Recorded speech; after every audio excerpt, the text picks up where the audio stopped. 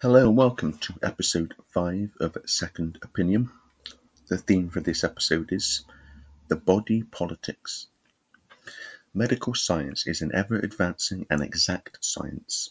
Doctors are highly knowledgeable about the body and how it works. Medical treatment is formulated to resolve a patient's health problems. Health organizations are focused on improving the population's health and well-being, and government policy decisions are focused on the prevention of illness and disease. However, some see modern medical science as a fundamentally flawed and deceptive practice. Pharmaceutical drugs and vaccines as unnecessary, toxic, and potentially lethal. National and global health bodies as criminal operations for the big pharma cartel, and governments as totalitarian regimes waiting for the next health crisis to exploit. Here to provide a second opinion on these matters is Dr. Andrew Kaufman, a medical doctor, natural healing consultant, inventor, public speaker, forensic psychiatrist, and expert witness. Dr. Kaufman graduated from the Medical University of South Carolina and has a Bachelor of Science from MIT in molecular biology. Andrew Kaufman has conducted and published original research and lectured, supervised and mentored medical students, residents and fellows in all psychiatric specialties and has held several faculty positions. Andrew Kaufman has been qualified as an expert witness in local, state and federal courts. Dr. Kaufman has held leadership positions in academic medicine and professional organizations, as well as running a startup company to develop a medical device he invented and patented. In this interview, we talk about virus discovery, the mRNA COVID vaccine, bioweapons, and a new vision for self-healing and self-care. Many people are familiar with your work, and especially since 2020, of course, when you came out and blew the whistle on the COVID hoax. But for people who are not familiar with you, could you just kind of give a brief breakdown of how you got started and then what made you start questioning the virus? Yeah, absolutely. Well, I am a physician, an MD, forensic psychiatrist, board certified, and I had been basically observing that patients were not getting better with psychiatric medication treatments. And so I found a book by Kelly Brogan several years back, which described similar conclusions from the medical literature that I had drawn about antidepressants and such.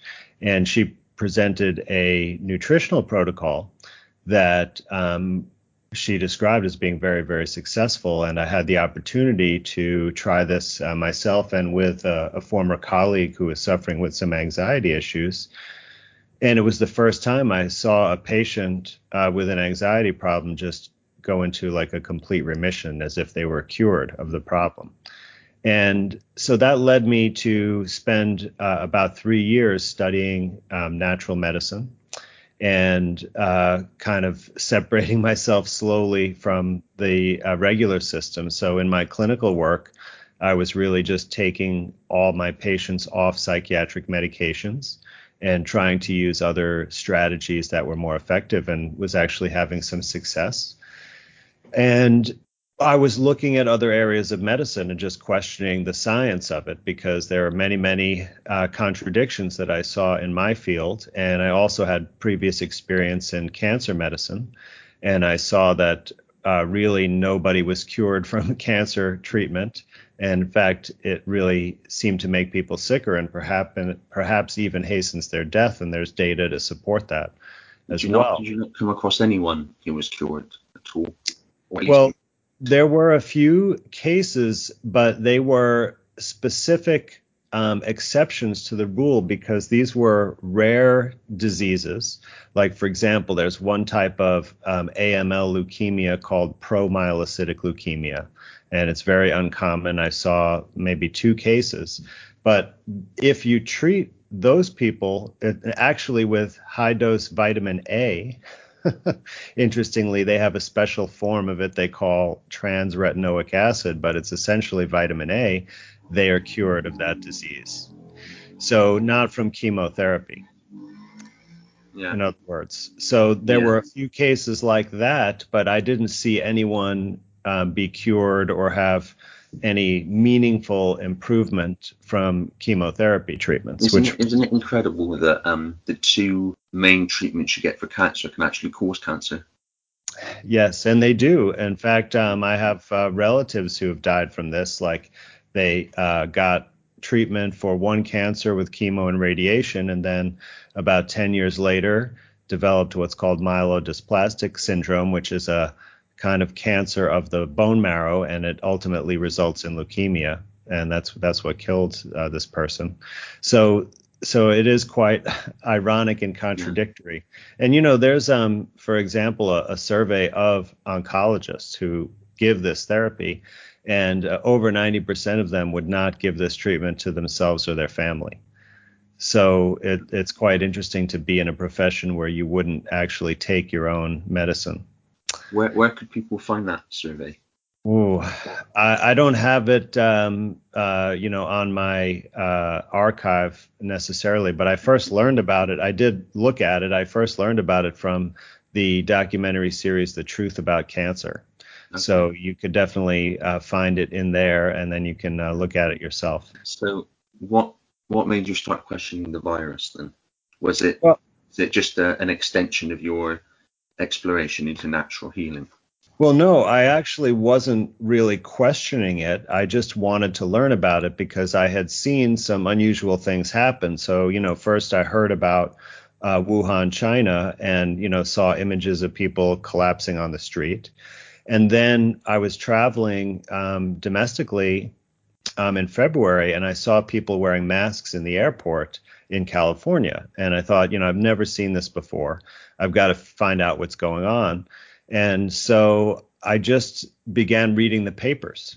I said, I want to start at the beginning. Let me go to the scientific paper where they describe, discovering this virus, and then I'll, see where that takes me, and look at everything just so I could learn what's going on, because I saw some unusual things happening, and just being really worried. Is this something real? Could it come, to the United States? Will it affect me?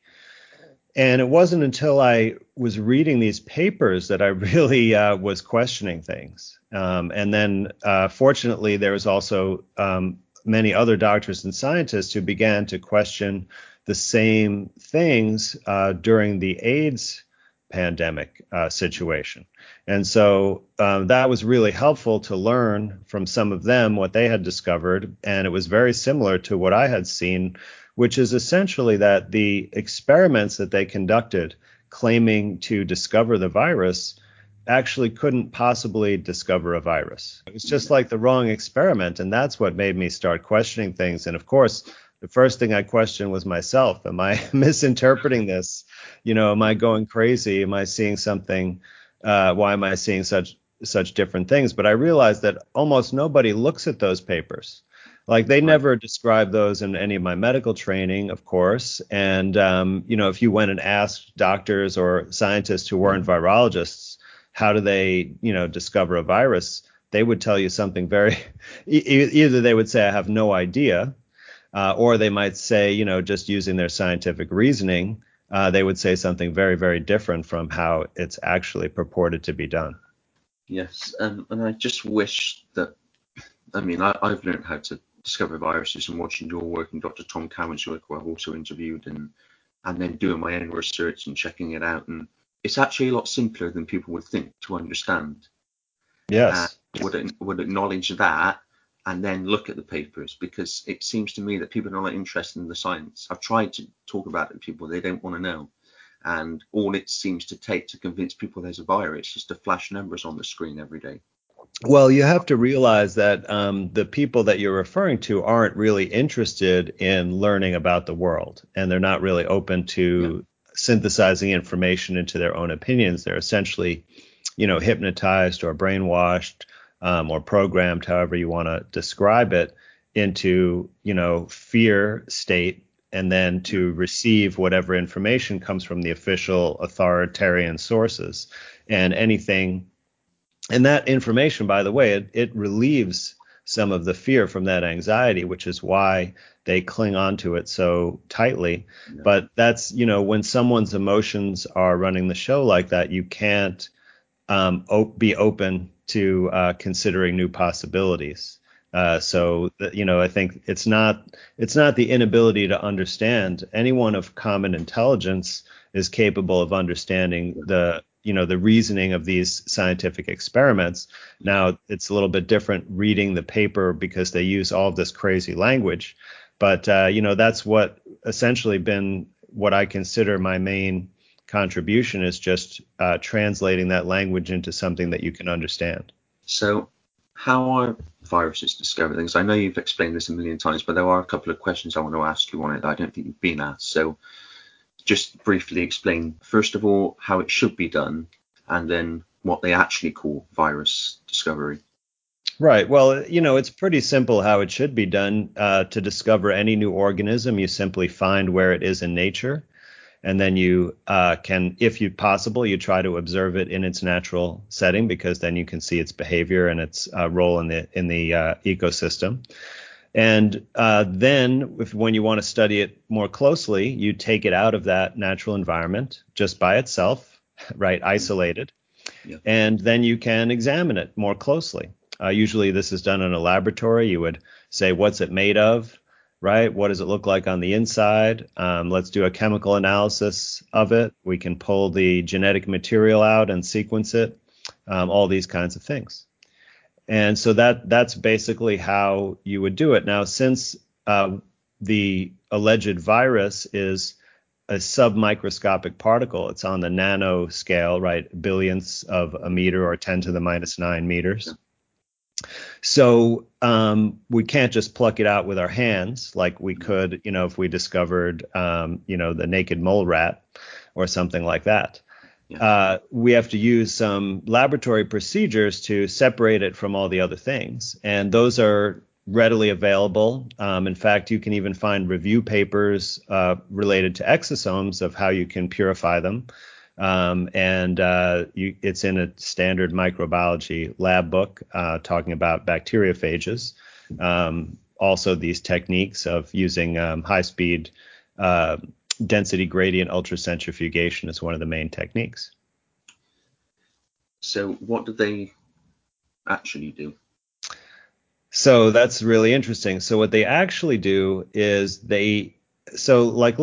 let's just talk about it in terms of the rainforest for a minute to understand it a little bit better. So let's say that we wanted to discover an animal that, lived in the rainforest. Instead of finding that animal and just taking it out of the rainforest, what we would do is take a 1 square mile section of the rainforest, everything in there, right, and grab it all together in a big bag. Okay. But then we wouldn't actually take that 1 mile section and then take the animal out then either. We take the whole bag and add it to essentially another jungle, which is a foreign cell culture. Yes. And then we do some other things. We add some poisons to the foreign cell culture, and we also take away most of the nutrition and put it on a starvation diet. And then we see that jungle that we put this 1 square mile swath of animals and plants into is now suffering, and it's dying. And we see evidence of it dying, and we say, there's our proof that an animal in that 1 square mile swath of rainforest, exists and is dangerous.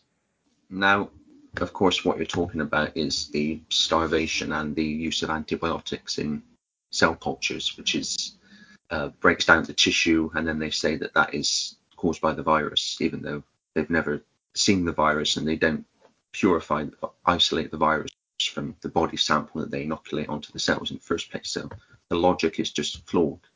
But it's very flawed. Yeah. But one question that a couple of your detractors have said on that point is that culture goes through several passages.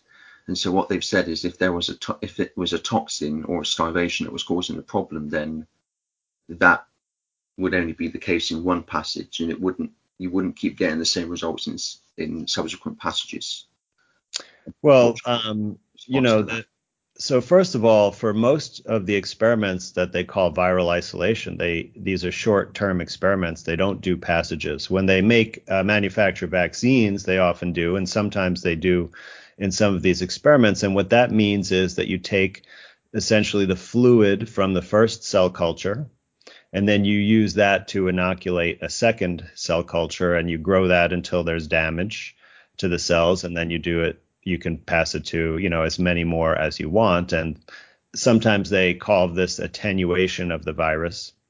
But if you treat all the cell cultures with the same conditions, in other words, the antibiotics and the starvation diet, then you will get the same results no matter how many times you pass it through. Because the thing is that the results of the damage to the cell culture, by the way, it's known as cytopathic effects, or CPEs. Yeah. But the truth is that the CPEs are from the experimental procedure itself. They have nothing to do with adding a source of virus material. And the experiment has been done at least 2 times. And this is essentially what would be a control experiment. So first of all, you say, well, why don't virologists just do a control experiment? I mean, when I submitted papers for publication, if it didn't have a control group, they wouldn't even look at it. They'd send it back to me. So why do virologists never do control experiments? So it was done once by John Enders, who is the one who invented this laboratory procedure, and he studied measles first in the 50s and found that even without adding measles, they still got the same particles and the same CPEs.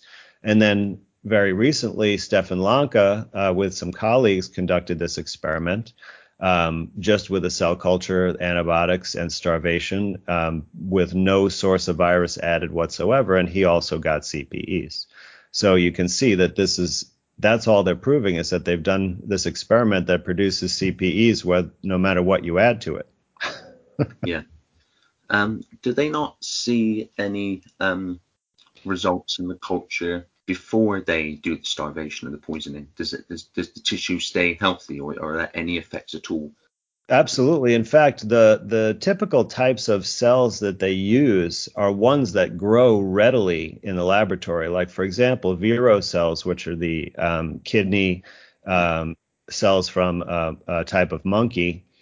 Those grow so well when you give them a full culture media without antibiotics that you have to thin them out every few days, because they grow so much, they overcrowd the container that you have them in, the tissue flask. So you have to take like a bunch of them out and put them in a new flask because they're so hardy, right? And that's why they use these types of cell cultures, because unlike bacteria or fungal cell cultures, which are very easy to grow in a lab, you just give them, a little bit of this, a little bit of that, and they grow great.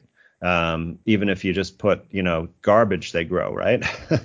But when it comes to mammalian cell cultures, trying to grow, cells from animals, they're much, much more difficult, because inside the environment of the organism, they're constantly bathed in blood, and there's a lot of complexity to what's going on in other systems supporting it. They're not single cell organisms. So it's very difficult to simulate that environment in the laboratory. So when they find a certain type of cell that grows well in cultures, they exploit it commercially and make tons of it and sell it for all these different kinds of experiments because it grows readily. What methods were used before the cell culture methods? I know you and Tom Cowan are saying that they've never discovered a virus. So how did they claim to have discovered viruses before that? Well,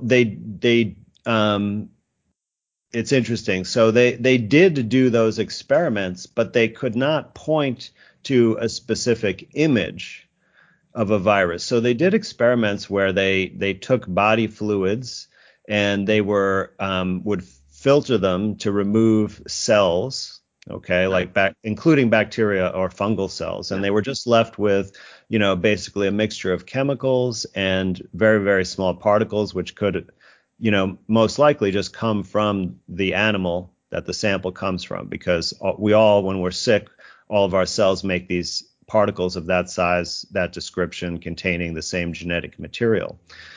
And so they couldn't find any distinct particles after the electron microscope was invented, and they were very much about to give up on viruses as something tangible. But what they did notice, and this was, first noticed back in, I believe, the 1800s when studying the tobacco mosaic virus, is that, right, they could take tobacco material that had this in disease, right? They called it a virus, but at that time virus meant poison. So they thought it was some kind of chemical or protein or like a protein that actually transmitted the illness. And so they chopped up this diseased tobacco plant in a blender, and then they could filter it and get the fluid and put that on another plant, and then that plant would exhibit the same illness. So they could essentially, that supported, their theory that there was some transmissible element in there. They called it a virus, but they really meant that it was some kind of poison. So they never thought of it as a organism or something with genetic material. At that time, they had the theory of genetics hadn't really been expounded yet. So it was essentially a poison, is what they described. And but with other experiments, they had to go to great lengths and couldn't actually transfer the illness. Like, for example, polio. Polio was perhaps the main justification that people give for vaccines, right, is the supposed success of the polio vaccine. Yeah. But they had this theory, that there was a virus, the polio virus, because poliomyelitis actually means a specific type of lesion in the spinal cord, and it doesn't refer to the virus directly. But they thought that this may be a virus because they didn't, look for the obvious. And so they did these experiments, and they said it was an type of enterovirus, which is one that lives in the gut. So what they did is they took the spinal cords of some children who had died from polio, and they chopped up the spinal cord, thinking that it would contain this virus, and then they fed it to monkeys, thinking that, okay, it's a gut virus, so it spreads, through in the gut, so you would swallow it, and the monkeys didn't get sick. So then they tried other things, like they tried injecting it and stuff, and still the monkeys didn't get sick. So they ended up cutting open the skull and putting a bunch of this, blenderized, dead, diseased spinal cord directly into the brain. And then, of course, the monkeys showed some neurologic problems. Yeah. And that's how they, said that they proved that there's a transmissible polio virus. Yeah. So how did they discover like influenza or the common cold? Because that goes back to the 1800s, if I'm correct, maybe longer. How did they think that they found that then? Well, they knew that people got a cold and influenza, but they had no idea that what caused it. And in fact, for example, during the Spanish flu, they actually thought it was a bacteria that caused it at that time. So, it came much later, after there was already this kind of pathway for the expansion and proliferation of virus discovery and virus-related diseases, which is inextricably linked with vaccines. So before the concept of viruses, when people got the symptoms that we call a cold, did they just think that was like a poison or a toxin, or was it, what did they think it was, the humors or? I think you're going to get a lot of different answers depending on what time period you look at and what culture you look to. So, for example, if you looked at Chinese medicine, they had absolutely no concept of germ theory whatsoever. So they had other explanations, like that there was a blockage in the flow of qi, for example. Now, I'm not saying that that's the specific explanation for a cold, because I haven't studied Chinese medicine, but they would have they have a totally different theoretical basis of understanding illness. So they have a totally different type of explanation for it. And so did many other people. If you look back at the colonial era, when the explorers spent a long time at sea, they were developing scurvy. And for many years, they thought that it was passed from person to person and was some type of agent, that spread from person to person. And then ultimately they discovered that it had nothing to do with that. It was a deficiency of vitamin C. So, the conceptions of these things can be, easily misguided just based on casual observation and reliance on dogma. Now, they also have in these culture experiments what they call mock infected cultures, which is what they say that we infected this, culture. It's kind of like a control experiment. But I know you talked before about the problem with that. Yeah, well, it may be like a control experiment, but in none of the papers that I've seen where they mention this do they describe what they did. So there's no way to tell what they did. But what I think they did is that they treated the cell culture differently in those experiments because they said, oh, well, if we're only adding, let's say they were just adding phosphate buffered saline to a cell culture, right, instead of the sputum. Well, they might say, well, we know it's sterile, so we don't need to use antibiotics.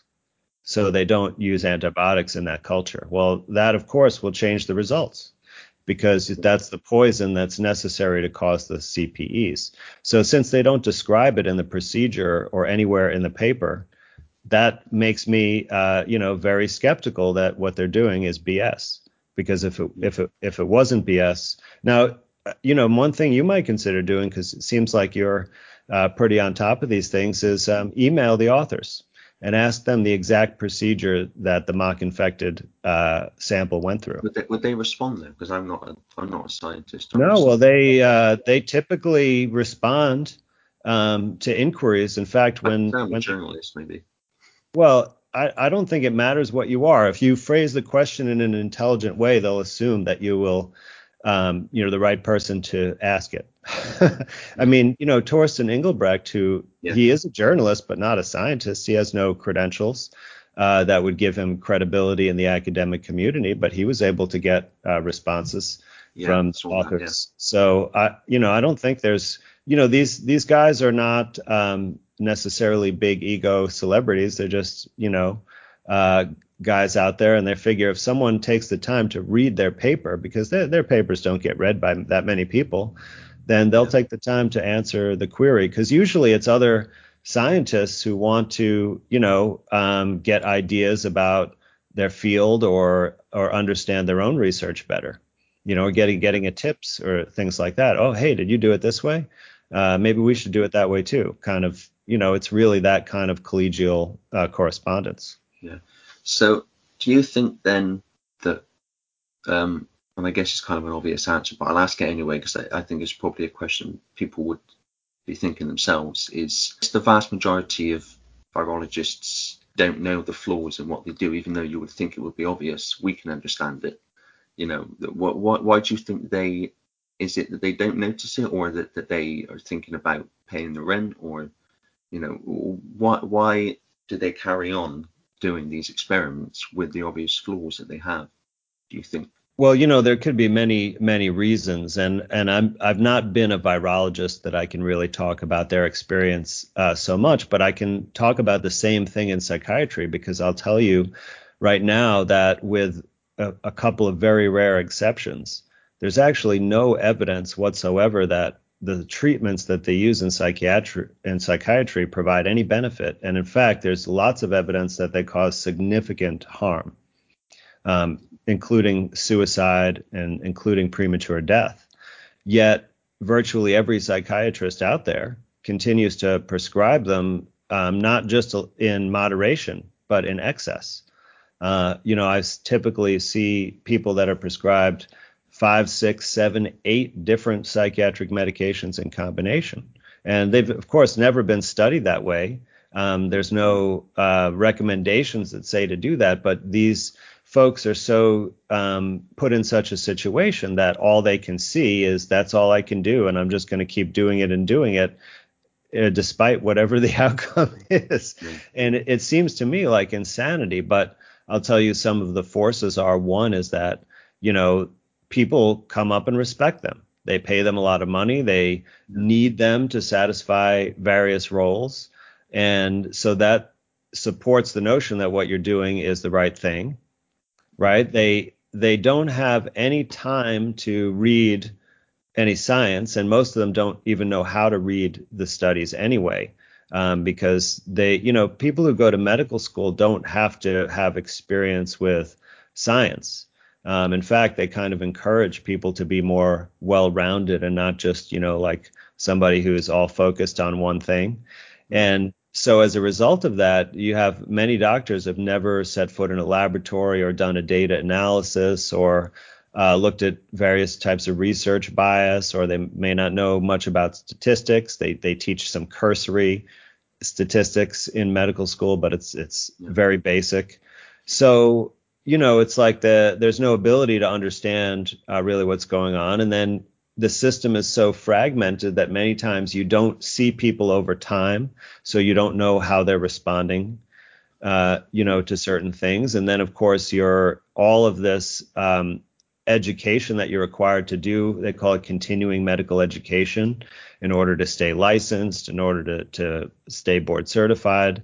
And all of that information is all in cahoots with the pharmaceutical industry, and it's basically just repeating the same messages over and over again. And so then you have psychiatrists who continue to do the same thing despite it being harmful and not effective. And I think, the same thing is probably happening among virologists. They can keep their job, keep getting grants. Right now, they're being, definitely elevated in their status because of the pandemic. So, why would you try to rock the boat and sacrifice that? Yeah. It's great to have a doctor like yourself say that, because people seem to have this idea that doctors are all knowing, that they understand all of this, when No, they have no idea.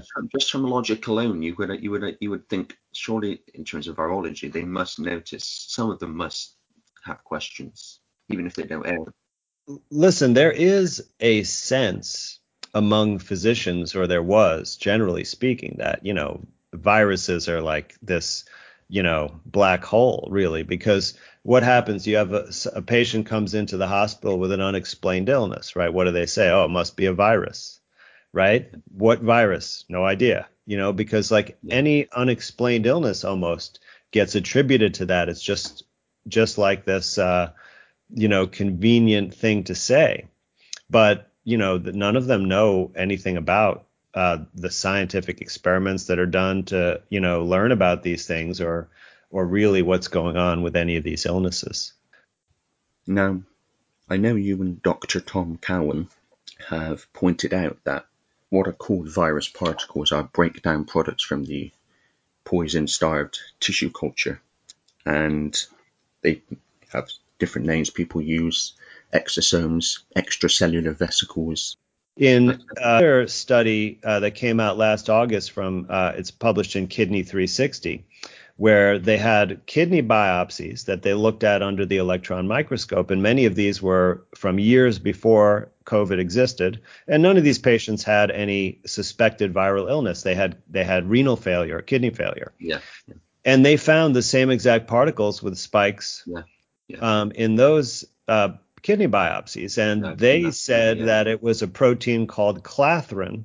Yes. In that case.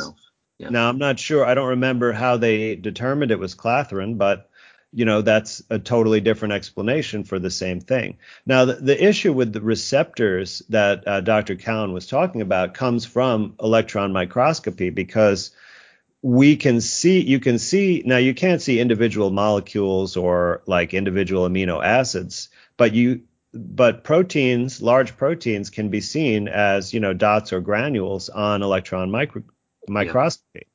And you see this, for example, in other structures that are described, or they claim that these things are proteins. So why is it that there is never any of these things on any cell membrane of any cells under electron microscopy?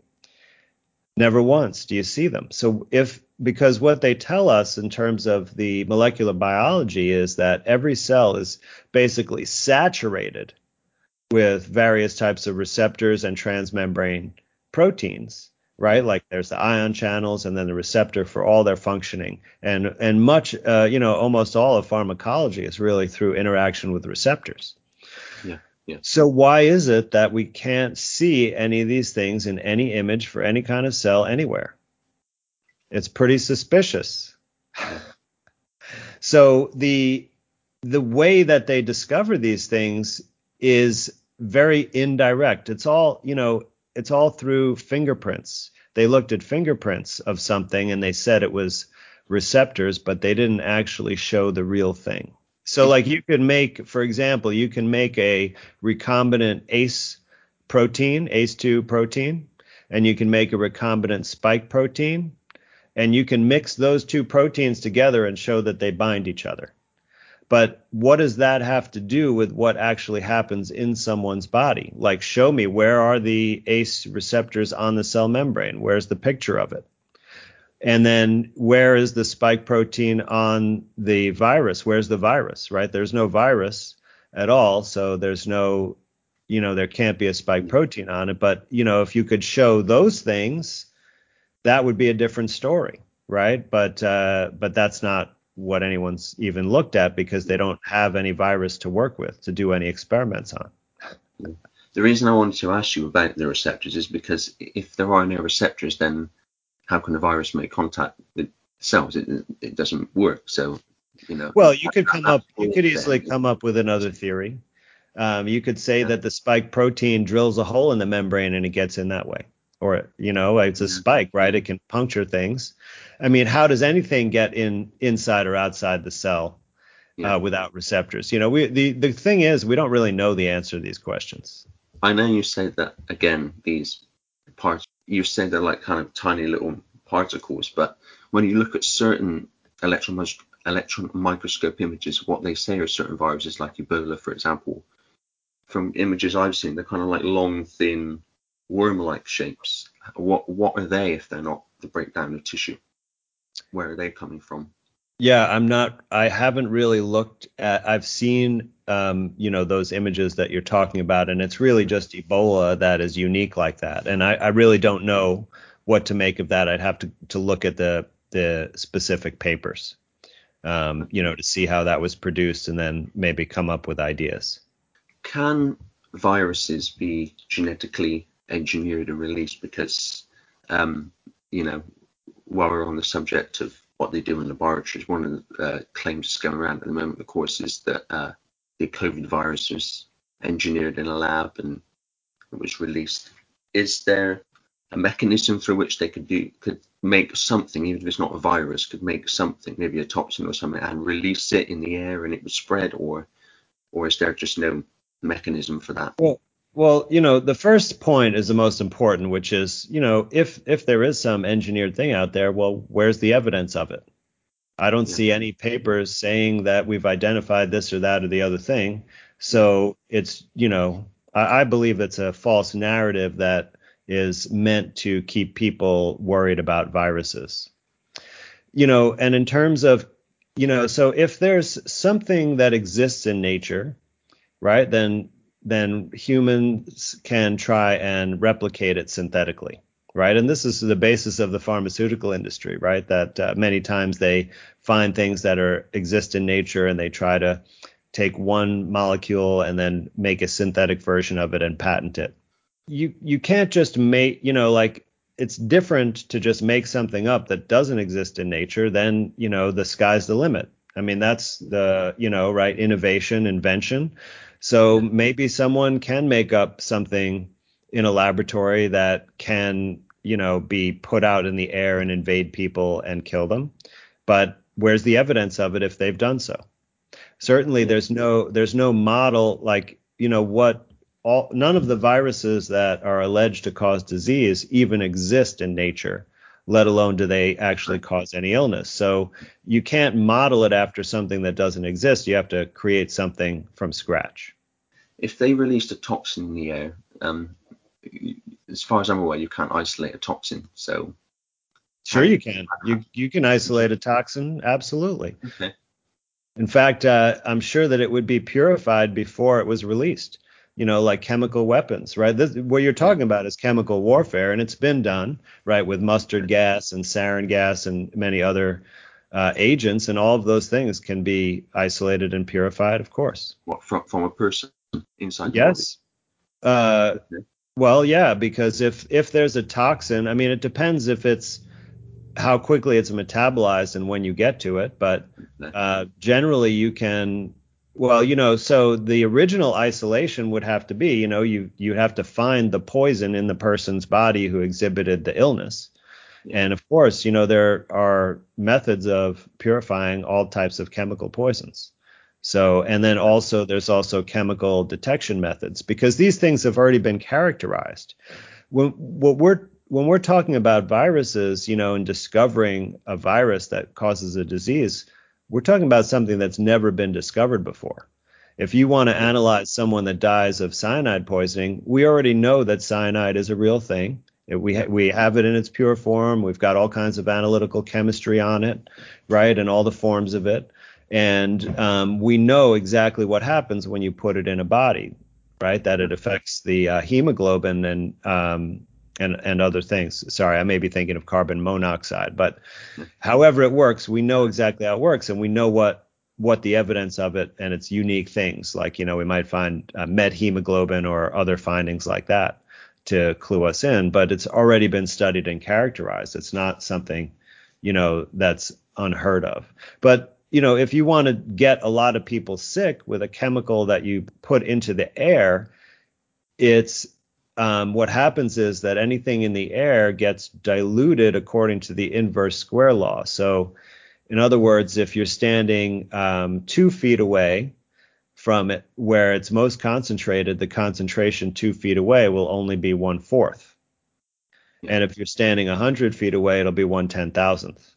So, if you want to deploy something like that across a population, it would be really, really difficult. You'd have to, drop it every 25 feet or something like that to get into, now if you wanted to affect people in a closed environment, then you could put it into a ventilation system. And this is essentially what Legionnaire's disease is, that there's some kind of microorganism, the Legionella bacteria perhaps, that grows in an air conditioning system, like inside the unit, and then it produces a toxin, and that toxin gets into the ventilation and circulates through the building, and people breathe it and they get pneumonia, right? So that's a good example of something like that, but it's only in that closed system that it really spreads to all the people. I mean, I Could hate you? thinking about this because it's like diabolical. How do you get a bunch of people sick? So I don't recommend that. It's not something I want to do, but I don't think anyone else has done it in any clandestine way either. Right now, I think they've just given the appearance that people are sick, and then in certain places they've done certain things with the medical policy to increase death counts, and they certainly have influenced economic and other policies like taking people's freedom away that has caused people to Yeah. suffer and die, like through suicide and overdoses and things like that. So could you purify a toxin from, if they, let's say they put it in the water supply, could you still purify it out of someone if it's kind of in a liquid form, or would it dissolve and already cause the effects by then? I'm not So saying this has happened, but it's just questions that, there's a whole field of chemistry called natural products chemistry. Okay. And what they do is they take various organisms, plants or animals, and they separate out all the different chemical compounds to study them. A lot of times they're trying to find medicines or other useful compounds.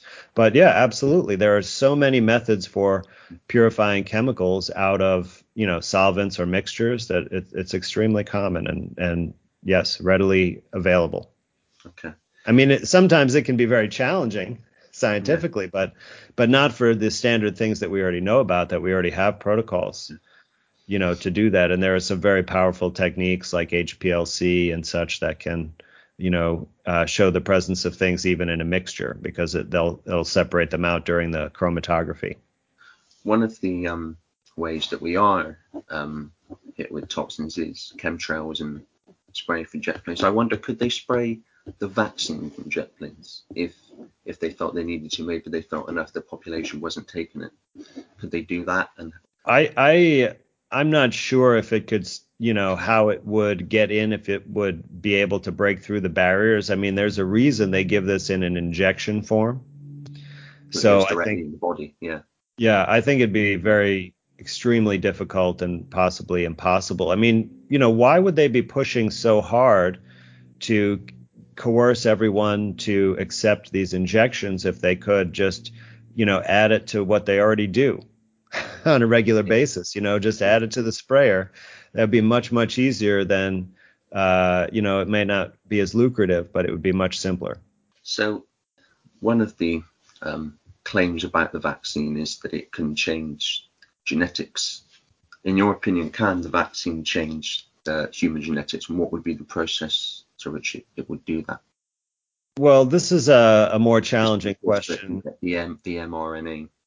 Yeah, I know what you're getting at, but Yeah. the thing is, one, we don't really understand how our genetic systems work, and because there's a major flaw in the current dogma. And then secondly, while it's stated that this technology is intended to have the recipients use their genetic machinery to make a foreign protein, it has yet to be clearly demonstrated that any recipients actually make that protein. So we don't even know if it really does what is intended, and they purposely didn't do those studies on it because they wanted it to be regulated like a vaccine and not like a gene therapy. And the regulatory agencies let them get away with this. So we really don't know what it's doing. But here's the problem with genetics. So the dogma of genetics says, right, that DNA gets transcribed to RNA, which gets translated to proteins, Yeah. and that each protein is encoded for by one or more genes.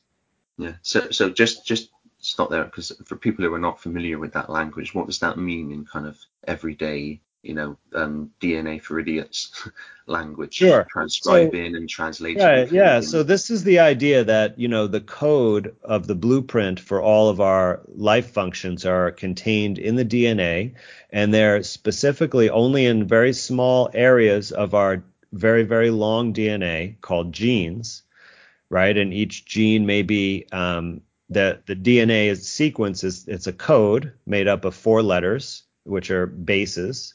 And so you might have several hundred or even a couple of thousand of these bases make up a sequence for one gene, which is said to code for a protein.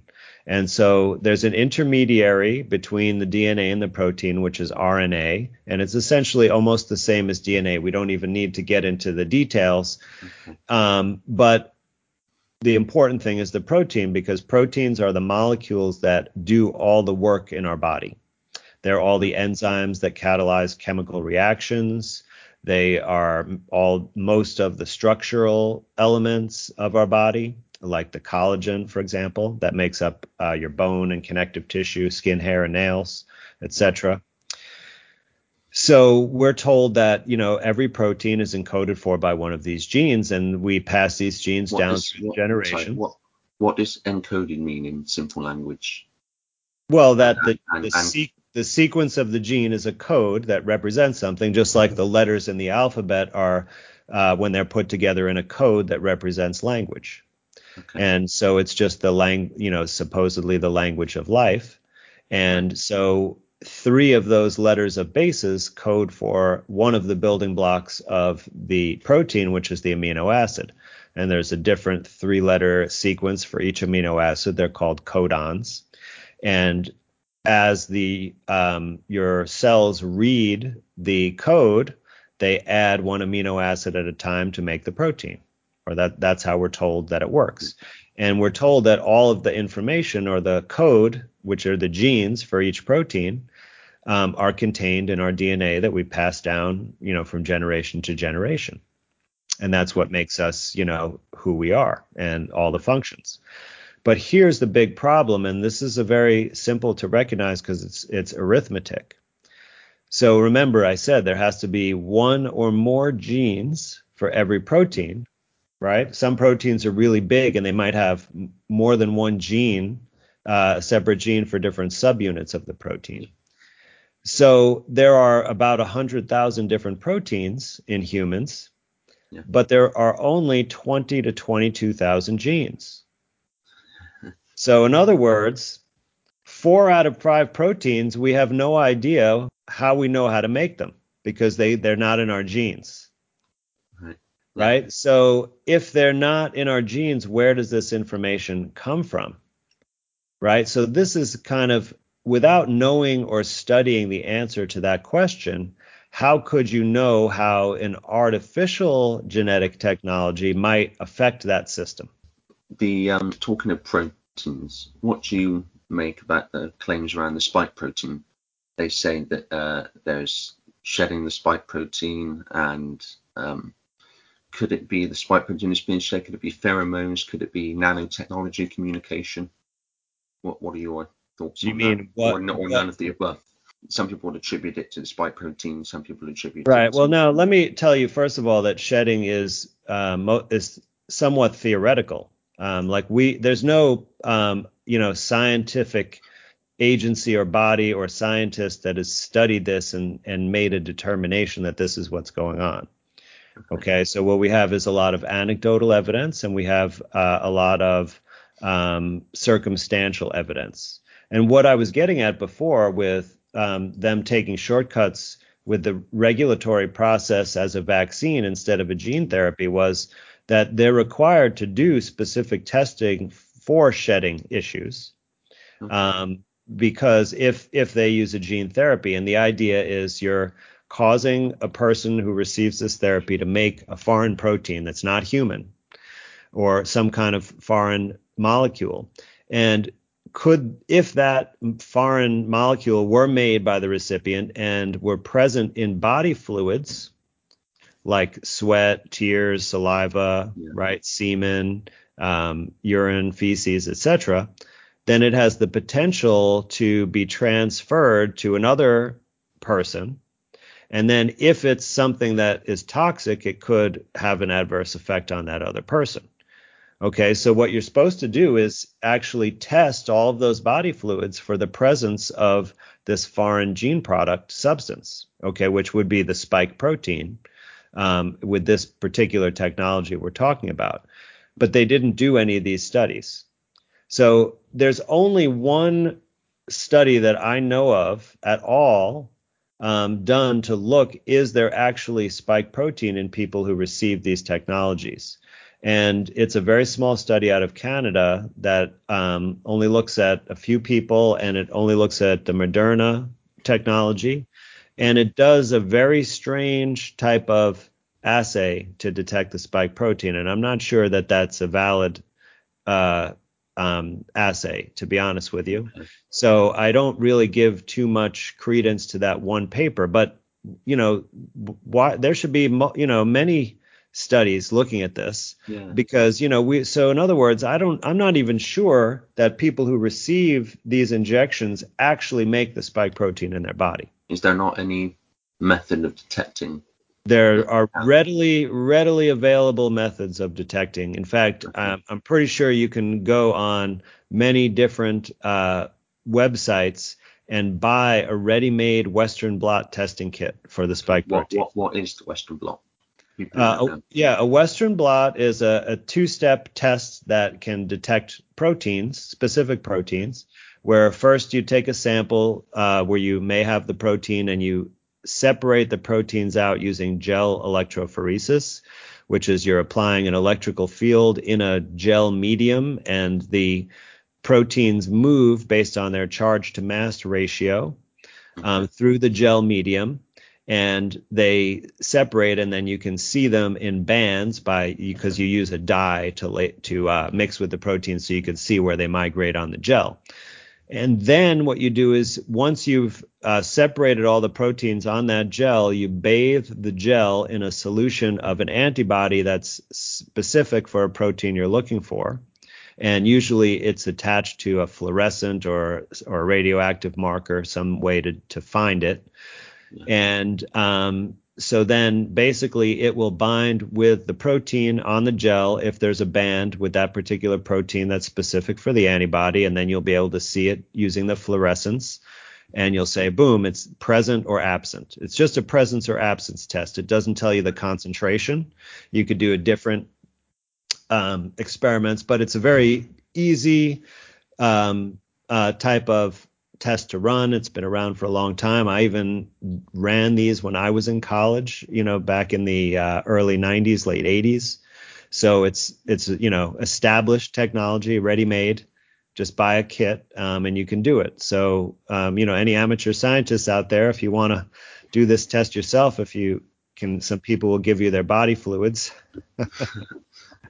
Do you think that there's any other method through which they could be shedding, like pheromones or nanotechnology or some other kind of material or mechanism that they've implemented in the vaccines that could explain let me shedding? yeah. I mean, we can speculate all day long about all kinds of things, but we would just be using our imagination, and I prefer to actually try to see what the evidence and data show. Yeah. But so I was well, let me just add, because I have some evidence that might help with this. So I was able to look at some survey research, because the shedding thing should be something that's part of their surveillance, right? But there's no post-market surveillance for these products. It's all voluntary. So some people took it upon themselves to carry out a survey. And that's a good first step, because it can identify if there's really a signal from shedding, and it doesn't tell you how it may occur or what's the cause of it, but it can tell you if it's occurring at all. Okay, because you can't rely on people just telling you their experience, because people misinterpret things all the time. Like I had two individuals got in touch with me, both thinking that they were experiencing shedding symptoms, and in both cases there was a clear alternative explanation. So it's very easy to be misinterpret your own experience. But what happened in this survey, which is of 3,000 respondents who experienced some kind of symptoms that were had some kind of relationship to being exposed to vaccinated people.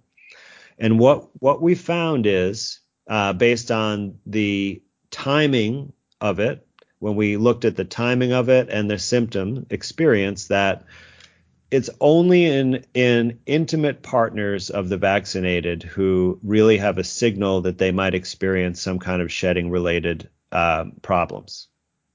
So this would include, people who are exchanging body fluids through intimate contact, which is romantic, as well as nursing mother to baby. Okay. So those two conditions, I think there is a possibility. But, we haven't seen evidence of people, dropping dead or getting severely ill from this type of thing. What most of the anecdotal reports were related to menstrual issues, and including miscarriage, I believe, which is quite serious. I'm not trying to downplay that, but I mean, it wasn't as serious as the people who were directly vaccinated. And this would make sense, but we can't really tell what the mechanism is. Now, a lot of people have the anecdotal experience when they're around vaccinated people that they feel something's not right, or they might even feel some bodily discomfort.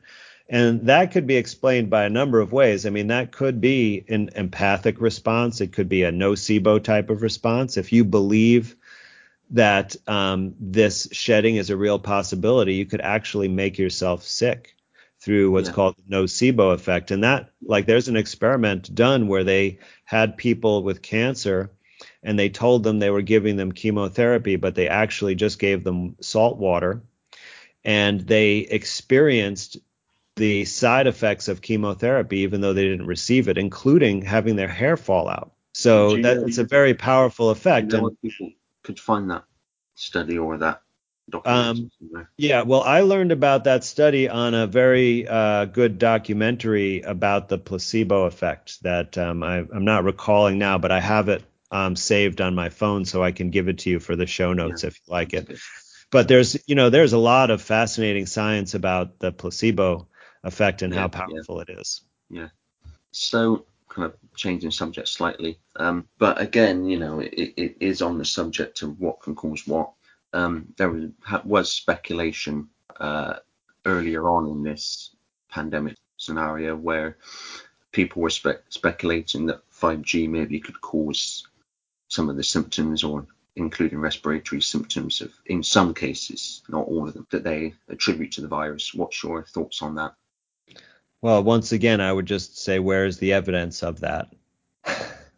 That's it. So, 5G is a new technology, so no one can really say they have experience dealing with the health effects of it. We do know some things about it from the science, like we know that there's some laboratory animal research. I believe it's done with mice from the 70s that's been declassified from the CIA. I think it was done in Russia, that showed that you can get multi-organ failure, that it blocks oxygen uptake by the mitochondria and it causes suppression of the bone marrow.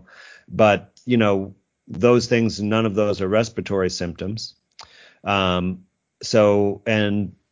wasn't a problem with oxygen exchange. It was just with utilizing the oxygen that was in the blood by the organs in that study. And then we know that some of the same technology that's in 5G has also been used for crowd control type of technologies. And you can even find YouTube videos that demonstrate that, and they're very proud of how well it works. Yeah. And then we know that millimeter waves, like from the scanners used at airports, has been studied and known to damage DNA. But one thing is, like, where's the evidence of any, cluster of illness that's different from any other year? And then where's the evidence, that ties it to 5G? And it wouldn't be that difficult to ascertain that, because the telecommunications companies, for example, they had websites tracking exactly where they were doing their installations and turning the networks on.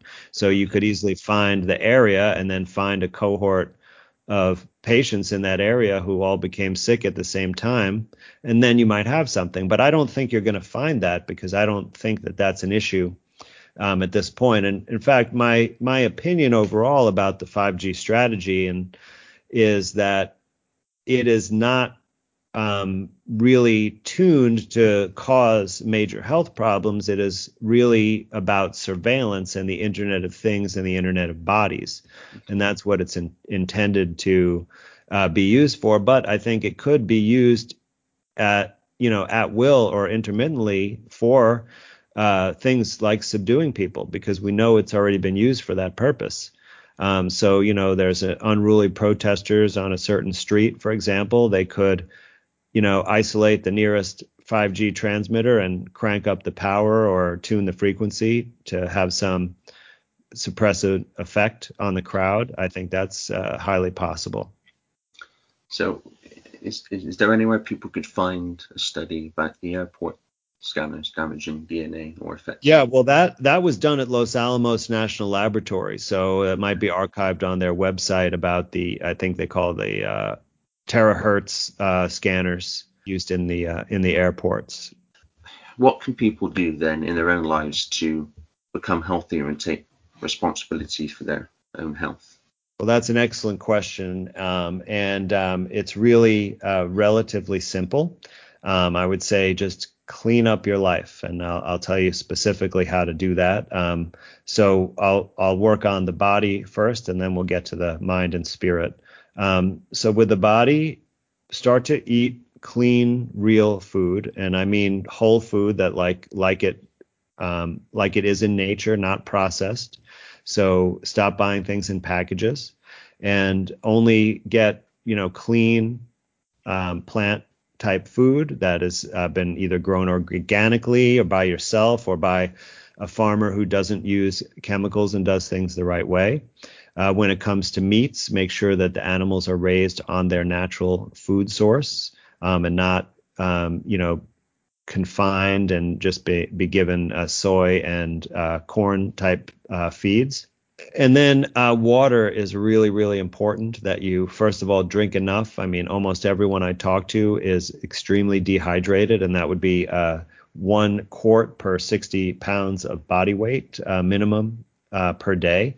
And drink water that is really clean, which you may have access to some kind of natural spring water that may be like this, but be very, very careful in making that determination. If you use reverse osmosis or distillation, those methods will guarantee to remove all of the toxic elements from the water. And then you may consider structuring your water with something like the Analemma water wand, or there are many other ways to do this. You can look into that yourself.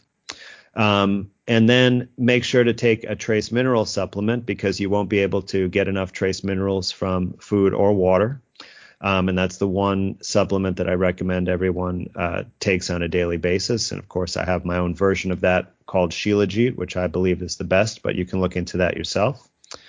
And then you need to focus on also some kind of movement.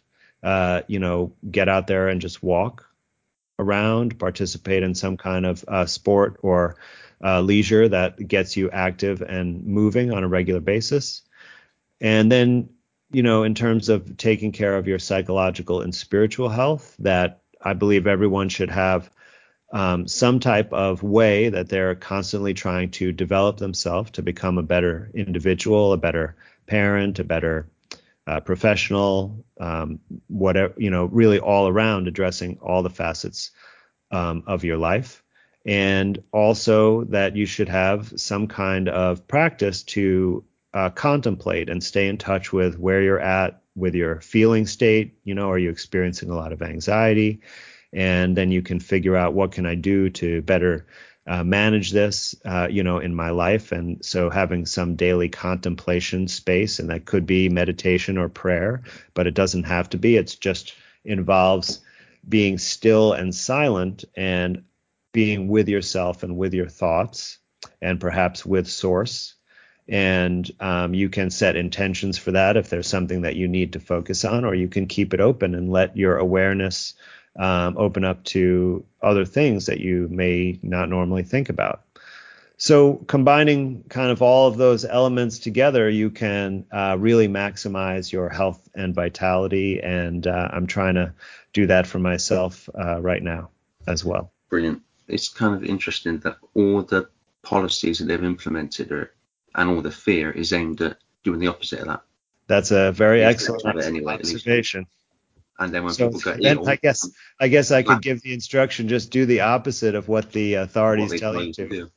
Yeah. That's brilliant. So just last question: where can people find you if they want to hear more? Because there's loads of questions I could ask you if we had longer, and maybe you'll have to come on again and I'll ask you them then. But if people want to find you, where can they look?